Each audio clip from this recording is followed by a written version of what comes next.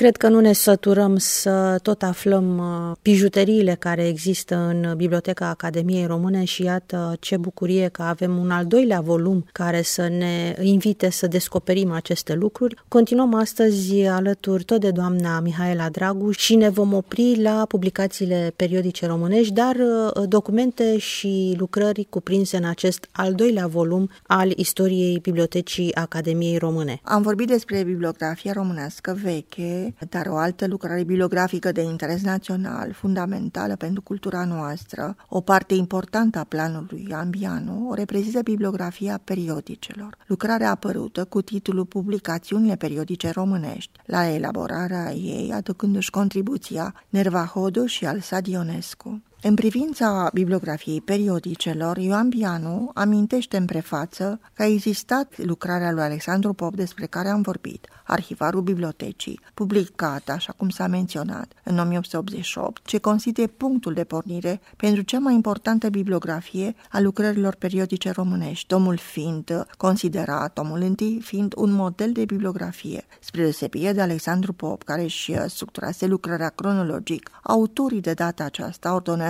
alfabetic periodicele descrise. Sunt prezente toate categoriile de publicații periodice, literare, sociale, politice, comerciale, iar bibliografia lor oferă informații bogate, titlul, subtitlul, localitatea, sediul redacțional, perioada de apariție, frecvența, periodicitatea, formatul, prețul, adică abonamentul anual și costul unui număr, aparatul redacțional, fondator, director, proprietar, redactor șef, redactor responsabil, comitet de redacție și colaboratori, tipografia sau editura. Primul tom prezintă selectiv fragmente din articolele program ale celor mai importante ziare și reviste. De asemenea, sunt evidențiate publicații care fac referire la periodicele descrise. Lucrarea, ce are peste 800 de pagini, conține 3900 de descrieri principale care reproduc elementele bibliografice de bază din primul număr al fiecărui periodic, urmate în subsolul fișei de toate schimbările survenite, precum și titlul de periodice notate cu asterisc care lipsesc din fondul de periodici al bibliotecii, despre a căror existență sau indici sigure preluate din alte surse. Între copertele primului tom se găsesc descrierile bibliografice ale ziarelor, gazetelor și revistelor apărute pe teritoriul românesc, începând cu primul period de descris, Hristomaticul românesc, tipărit în 1820 la Cernăuți, până la ultimele ziare și reviste ieșite de sub tipar în anul 1906. În prefață, Bianu urmărește evoluția presei de la noi, aducând exemple din țările apusene. El amintește de primul ziar, un jurnal în înțelesul modern al cuvântului, cum spune el, cu titlul Gazette de France, publicat în mai 1631 de către Théophraste Renaudot. Ziarul aducea cu el informații din tot cuprinsul Europei, fiind un model pentru publicațiile care vor urma. Începutul de secol XVI aduce și la noi tiparul și imprimarea pe lângă mănăsirea cărților slavonești, iar în veacul următor apar cărți în limba română, fără însă ca la nivel național să se miezul unui vest de cultură, cum spune el. Așa se ajunge în secolul XIX, iar Bianu găsește ca explicațiile împrejurările prea nestatornice ale acestei țări. El face bilanțul a 84 de ani de presă românească, o vârstă tânără în comparație cu altor țări, dar meritorie pentru încercările de a recupera decalajul. Într-o adevăr, în anul 1912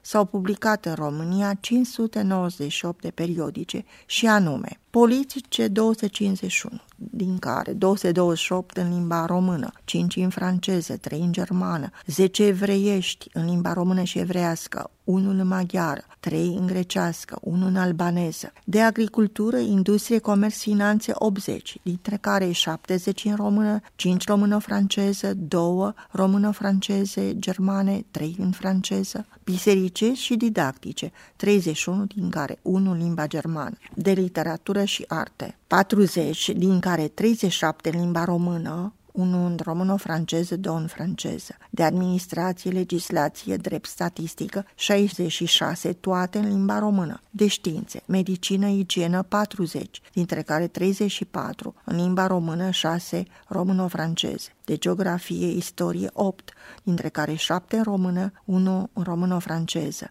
militare, gimnastică, sport, modă, 19 în limba română, enciclopedice diverse, 41, din care 37 în limba română, 1 în limba germană, 1 în limba armeană și 1 în spaniolă, Esperanto 1, umoristice și pornografice 11, numere de ocazie 10. Din acestea au apărut 306 în București, 42 în Iași, 35 în Craiova, 31 în Brăila, celelalte în 50 de localități. Interesantă este și situația ziarelor și revistelor în limba română apărute în afara țării, 40 în Ungaria, dintre care 15 politice, 11 bisericești și didactice, 1 referitor la agricultură, comerț, industrie, 4 literatură și arte, 6 enciclopedice, 3 umoristice.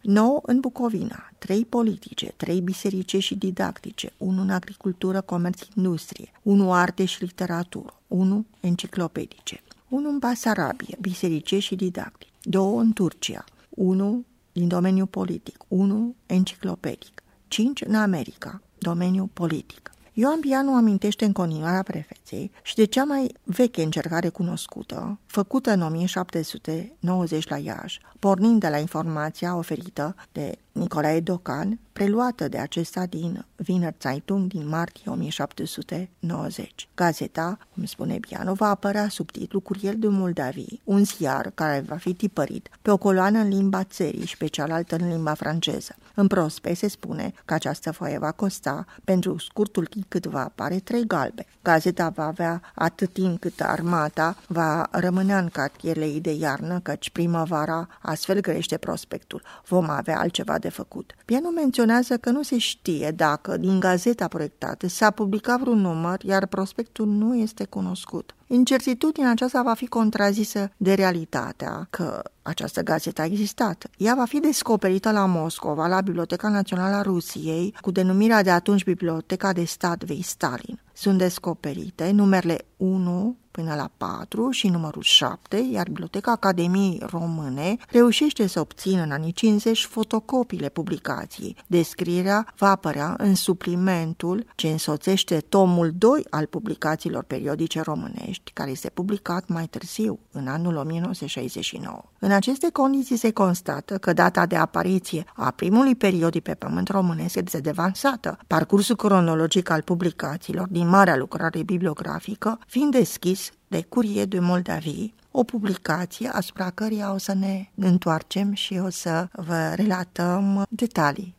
Crestomaticul lui Teodor Racoce este consemnat în tomul 1 al Marii Lucrări ca fiind primul periodic apărut la noi. El este scris în limba românească vorbită, așa cum găsim explicația în prefață la tomul publicațiilor periodice românești. Deci e vorba de o limbă românească vorbită în Bucovina acum 100 de ani, o limbă nealterată, plină de arhaisme și moldovenisme. Ion Zbiera, profesor la Universitatea din Cernăuți și membru al Academiei Române, în lucrarea sa Mișcări literare la români din Bucovina, apărută în 1890 la Ora de Amare, apreciază inițiativa lui Racoce de a se tipări o publicație pentru românii din regiunea bucovinană, aflată sub ocupație austriacă. Între anii 1820-1848, românii din Bucovina nu aveau la îndemână altă carte românească de conținut distractiv decât Crestomaticul lui Racoce. Bianu continuă trecerea în revista primelor publicații românești, amintește de fama Lipskei, o gazetă redactată de Mircea Rosetti și tipărită la Leipzig în 1828. Menționează că nu se cunoaște numărul de exemplare publicate, nefiind vreunul cunoscut, însă în tomul 2, periodicul apare cu titlul Fama Lipski, bibliografia după o fotocopie aflată la Biblioteca Academiei Române. Astfel, descrierea provizorie din tomul 1 este înlocuită cu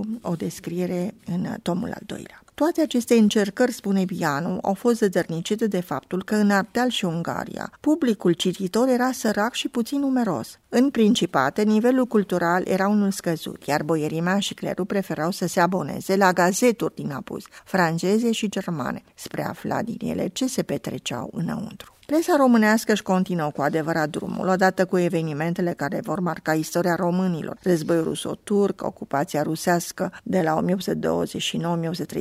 epoca lui Chiselev, a nașterii regulamentului organic. Răspândirea știrilor prin foi volante nu mai era suficientă, publicațiile cu apariție regulată deveneau o necesitate. În aceste împrejurări încep să apară regulat ziare, cum sunt Curierul Românesc al lui Ii-Lea de la București în aprilie 1829 sau Albina Românească al lui glorioşii la Iași în iunie 1829. După multe strădanii, românii din Ardeal vor reuși să aibă publicații periodice în limba lor. Prima, tipărită la Brașov în anul 1836 cu titlul Foaia Duminicii, apoi Gazeta de Transilvania din 1838 a lui Bariscu, un conținut politic, și Foaia pentru minte, inimă și literatură, redactată tot de acesta. Unde este ziar românesc, este și viața românească, spunea Bianu. Bibliotecarul Academiei își încheie prefața cu dorința de a elabora un indice alfabetic pe numele autorilor, articolelor politice subscrise și a numelor persoanelor asupra cărora sunt publicate articole și un indice clasificat sistematic pe materii și pe numele autorilor. Articolele originale sau traduse de cuprins literar și științific împrăștiate prin ziare și reviste. 3 mari bibliografi devotați interesului național au conlucrat la elaborarea unor lucrări fundamentale pentru cultura română, Bianu fiind titorul tuturor acestor realizări. În orice împrejurare, atunci când ne pomenim numele lui Ioan Bianu, ca în sincretismul folcloric, el nu poate fi separat de acești apropiați și direcți colaboratori, Sadionescu și Nervahodul. Ce este astăzi biblioteca li se datorește numai lor, spunea Barbu Todorescu. Ioan Bianu nu a fost preocupat numai de elaborarea bibliografiei românești vechi și a publicațiilor periodice românești, el s-a implicat în paralel și de realizarea catalogului manuscriselor, muncă migăloasă, aridă, căreia i s-au dedicat Remus Caracaș, Genicolă Găiasa și Lițica. Este un citat la fel din Barbu Todorescu. Astfel, el deschidea lada cu comorile manuscriselor din bogata colecție Academiei, spunea la rândul lui Ioachim Crăciun. Început în fascicule în 1899, primul tom al catalogului manuscriptelor românești va apărea în 1907 la București. La tipărirea primului tom, Ioan Bianu a fost ajutat de Axente Petruț, de Lugojianu, corectura materialului, și de Vasile Pârban, care și-a dus contribuția la realizarea indicilor. Dacă primul tom fusese întocmit doar de Ioan Bianu, la cel de-al doilea tom, publicat în anul 1913, apare autor și Remus Caracaș, care a întocmit și indicile lucrării. Acest volum fusese tipărit la librăriile Sociec și Cesfeta. Bianu menționează în prefață că lucrarea merge încet pentru că se face numai pe cât permite serviciul curent al bibliotecei, pentru că munca este neplăcută, monotonă și cere stăruință, ceea ce se găsește cam rar la ai noștri. În afară de aceste 2 volume, mai trebuie amintit și că catalogul manuscriptelor grecești, tomul 1, întocmit de Constantin Lițica, a apărut în anul 1909 la Institutul de Arte Grafice Carol Goebel din București. Volumul conține și 15 stampe în facsimil. În prefață, autorul menționează faptul că a beneficiat de sprijinul moral al lui Ioan Bianu și de ajutorul domnilor Remus Caracaș, Alexandru Lepedatu și Tuducescu. Marele lingvist Sextil Pușcariu spunea că cele 3 mari lucrări, bibliografia românească veche, publicațiunile periodice românești, catalogul manuscriptelor românești, sunt cele 3 fețe ale unei opere unitare bibliografice care dovedește îndeajuns concepția fericită pe care bibliotecarul Academiei și-a făcut-o despre ceea ce datorește el neamului său. Inventarierea întregului ansamblu de tipărituri românești răspunde misiunii patrimoniale a Bibliografiei Naționale. În același timp oferă un instrument de informare rapid și complet în munca științifică. Este un suport esențial în demersul de căutare.